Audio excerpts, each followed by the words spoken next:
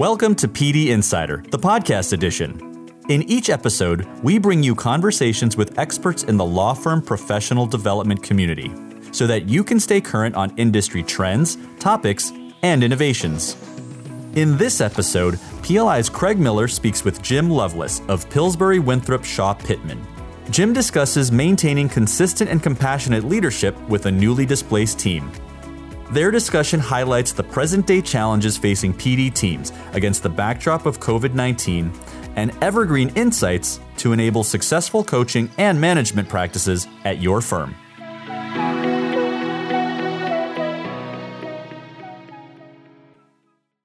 Welcome, Jim. We're pleased to see you. Thank you very much, Craig. I'm delighted to be here. And let me say at the outset, for those, this is a really hard time. And for all of those truly adversely affected by the pandemic, my heart goes out to you. And all of us are experiencing inconveniences, of course, but some people are bearing the brunt of this. So my heart goes out to folks. Yeah, that's very true. And PLI and I join you in those sentiments. Clearly, you and I are in the new work environment. Has Pillsbury taken any specific steps to address the current situation? Well, we've done a number of things. One initiative that I'm particularly proud of, and I wasn't involved in planning it, so I can't take credit, but we had something called Shared Experience Forums that was offered to everyone in the firm, staff and attorneys alike. And it was created by two of our coaches, happened to be teammates of mine on the talent development team, as well as a couple others at the firm. And the idea was to bring together people who have sort of common concerns, common situations during this pandemic, whether it's caring for elderly relatives, whether it's having kids at home of a certain age group, and actually there were separate forums for kids of different ages, and bringing people together for no other reason than to just have a community for people to just talk about what's going on in their lives and to have a supportive group around. And I attended one of them myself, and I was really moved by it. We had attorneys and professionals alike, and while that's not coaching, I would say it's not coaching exactly. It is certainly it is coach-like, because it is a supportive environment where people are not judging. They're opening up about what's going on, how they're doing, what their needs are, and in a very supportive environment. And those have been well received, and we'll see how long this situation goes on. I think we may be having additional forums going forward. So very positive experience. It sounds it. And I think when we look back on this time, I think we'll find that communication and empathy were probably the keys to success as we navigate our way through. What's happening with PDs now that so many are working from home? Well, the first thing we've all had to do is brush up on our skills with Zoom and WebEx, Skype, and all the virtual platforms that we have, and work with our attorneys in doing the same. And I'm proud to say that I have come up to speed fairly well. And our attorneys have also come up to speed. So we've shown ourselves to be adaptable on that front. I would say that we have had to be very nimble and adjust quickly to changing times, as have our attorneys, and pivot and be where we need to be to best serve our clients of our firms. And the PD community is a very tight-knit one, and we have, I would say, we have bonded together, and we continue to share best practices, and we continue to be there for each other, even though we work for different employers. So in a broad sense, our jobs have remained the same, but we're certainly doing it in an environment that's new for everybody. Yeah, I agree. I think one of the hallmarks of the profession has been the collaboration that takes place across the various institutions and firms that are involved. We see it at the PDC and the PDI conferences.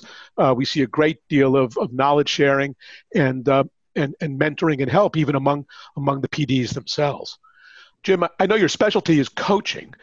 How does a coaching mindset help you to be more successful in the PD role? Well, a coaching mindset is really around being open to possibilities that are around you and to be seeking opportunities for growth.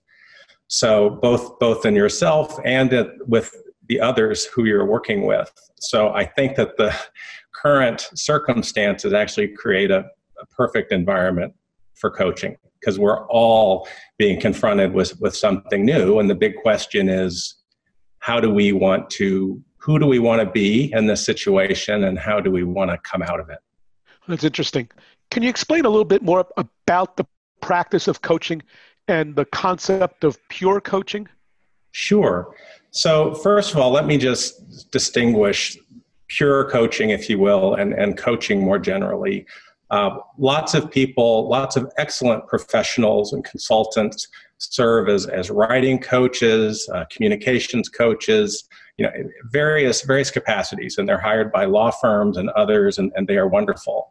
Oftentimes they're instructors, and they're teaching people. They're teaching people a craft, and they use the label coach.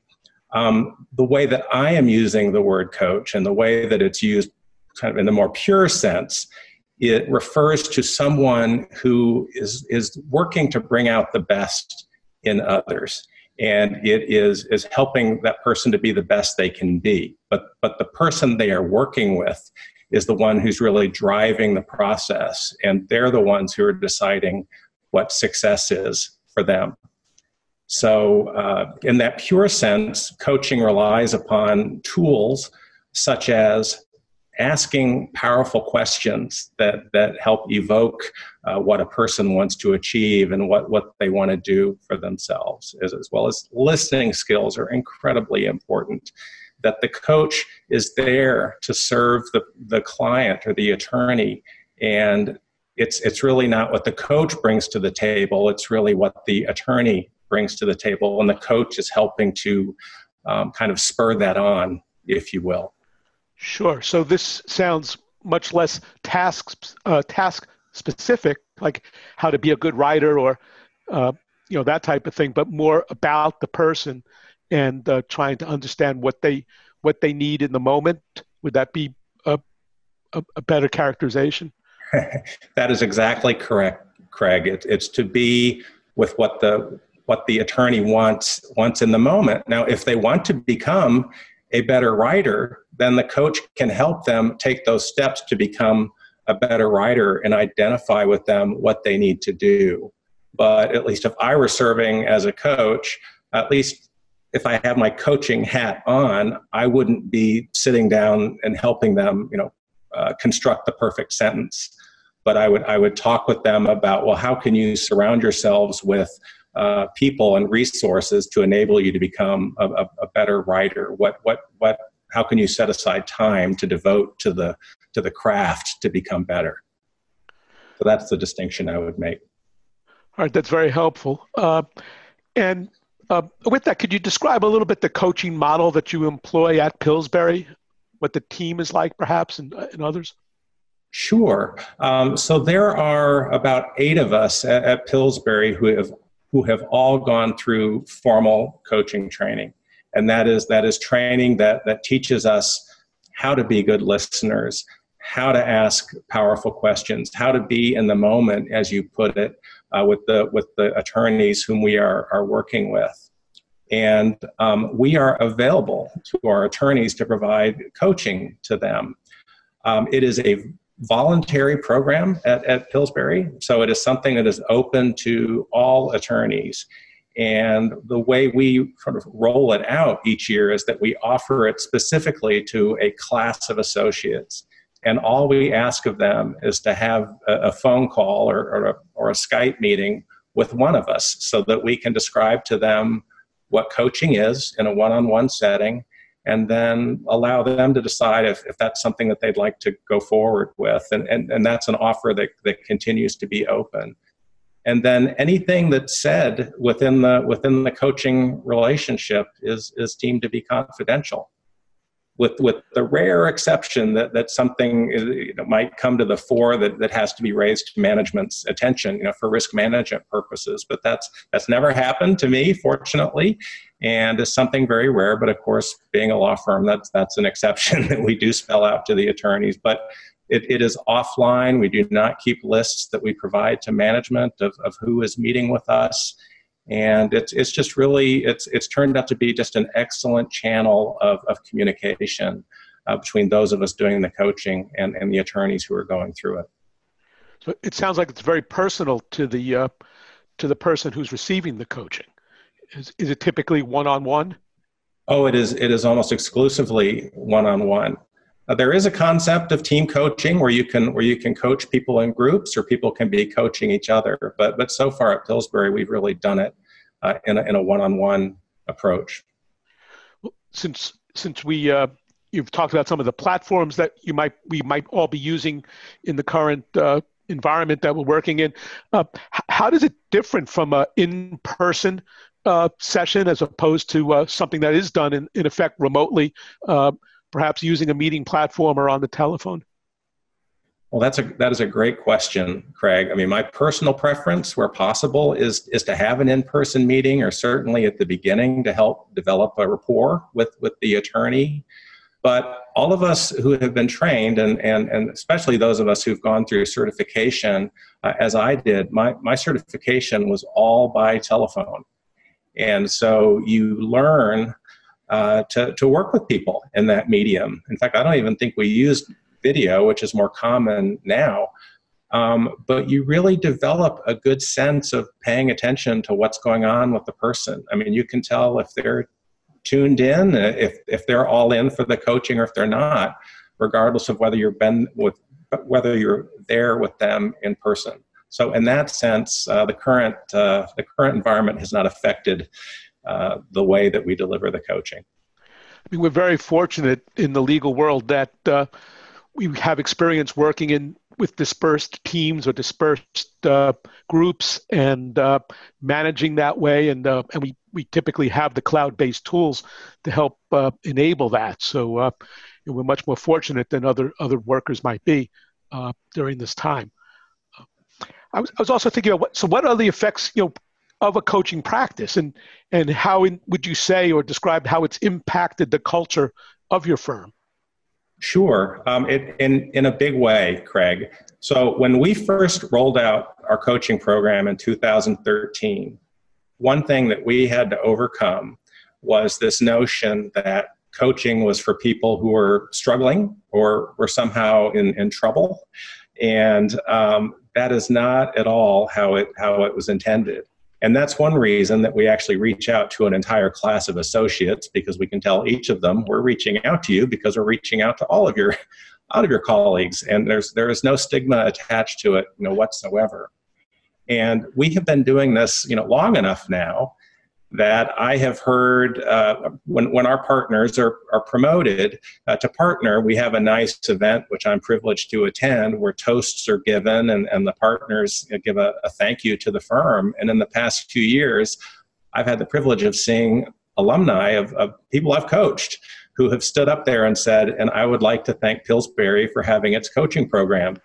And it warms my heart in the biggest way. And I think that has shown that we have moved well beyond it being considered any sort of a stigma, and it's something that really helps people elevate their practices. And they may have had a good practice to begin with, but they can even do better by having someone who's their sounding board and coach to help them along the way.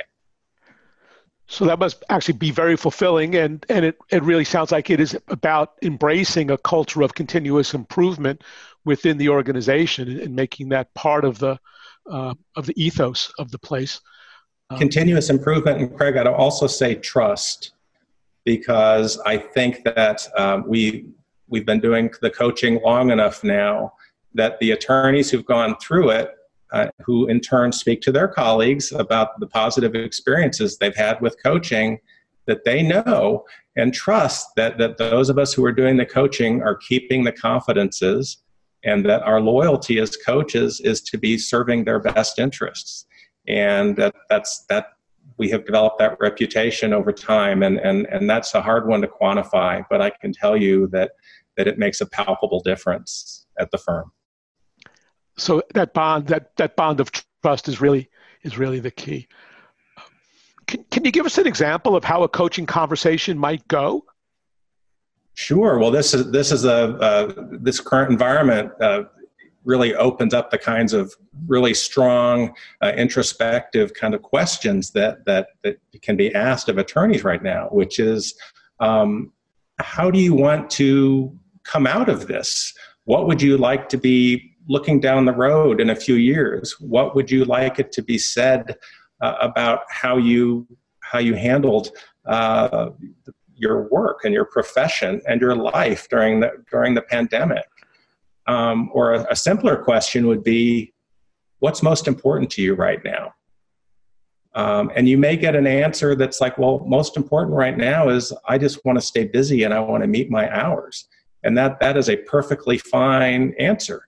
But a coach might dig deeper and say, well, what else is important to you right now? Looking more broadly at your practice, what is important to you? And I have to tell you, Craig, that lawyers, there are open-ended questions all the time in litigation. But I have found that lawyers are not accustomed to having those open-ended questions directed at them with regard to their career satisfaction and their career goals. And it's very eye-opening for them, and those are conversations that I love to be part of. Yeah, that must be a unique experience because lawyers are trained typically not to ask a question that they don't already know the answer to. Right. And when you ask them to dig deep in that way, and also in particular as we go through somewhat of an uncharted time, an uncharted territory, it's difficult to know the answer to those kinds of questions right now. And let me say something else, Craig. As a coach, I wouldn't view it as my place to judge someone and judge the quality of their answer or say, well, geez, that's not what I would think. No, my role is to hear them and to be curious and to help them engage in self-discovery through these questions. So having a comfortable, trusting, non-judgmental environment is really key to a productive coaching conversation. So how do you think the practice of coaching has evolved within the PD community? It's something it comes up at every conference, and people talk about coaching and mentoring and sponsorship, sort of a tiered pathway through the process. But what do you see as the evolution that's occurred? It's been a huge evolution, Craig. I would say that it's on a par now with where mentoring was some number of years ago. I would say it's probably not as commonplace yet in law firms, but it's very common vernacular. And when I received my coaching certification 10 years ago, there were a handful of firms that were offering coaching to their attorneys. And now it's become much more commonplace. And there are different models that exist. There are firms like Pillsbury that have a number of people trained as coaches, but we also have our quote-unquote day jobs where we spend a lot of time on training and performance management and other functions.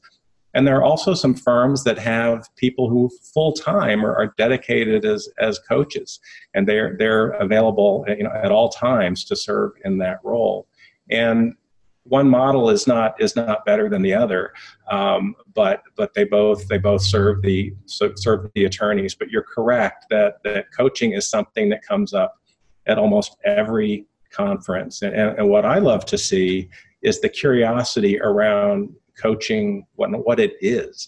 So even for people to learn that they can have a toolkit of asking these sorts of powerful questions and resisting the urge to provide advice or provide their own opinion, but to ask those questions and sit back and see where the lawyers go with them. and then just continue to be curious. I mean, all of us can serve as effective coaches in that way. And I think that attitude and culture has really taken off within the legal PD world. Is that difficult to resist interjecting your own thoughts or your own advice as you go through the process? It is extremely hard, Craig. And I have been faculty at several conferences where we've done actual coaching demonstrations for the attendees. And universally, when we debrief after the coaching session, the people in the audience are like, I so wanted to help that person and give them advice. And it's like, I know, that is our instinct. That's how we believe that we should be helping someone. And that is really not the role of the coach, to provide advice. It is to sit back and guide the conversation in a supportive way and work with someone to develop goals for moving forward. When I was going through coaching, my sons at the time were like 8 and 9 years old, and I would try to act in a coach-like manner around them. And as a parent, not offering advice to kids at that age or at any age really is really hard. So I practice on them, often without success, but I think I do it pretty well in the coaching when I've got my coaching hat on. That's great. So when we think about our PD colleagues out there in the world, what are the first steps you'd recommend that a PD take to establish a coaching practice within the firm where they work? Great question. So there is an organization called the International Coaching Federation. And I would recommend, if you just wanted to see the various resources that are out there, I believe the website is coachfederation.org. Really terrific organization. And then there's a book called Coactive Coaching, which is put out by the Coaches Training Institute, the Coactive Training Institute, which is the organization through which I got my training. That is authored by Henry and Karen Kimsey House. That is also an excellent resource. But I think, very simply put, learning to ask those kinds of open-ended questions and being curious is really a wonderful first step. And to resist the urge to always insert your own experience into a conversation and to sit back and realize that you're serving the other person by letting them tell their own story. That's really the most basic thing. If you can practice at that and get good at that, then you're really acting as a coach. Well, that's great advice, and I'm sure that our PD community will appreciate that, and the mentioning of those resources as well. And with that, I'd like to thank my guest, Jim Lovelace from Pillsbury, for sharing his insights. We look forward to you joining us for another edition of PLI's PD Insider. This is Craig Miller of the Practicing Law Institute. Thank you, and be well.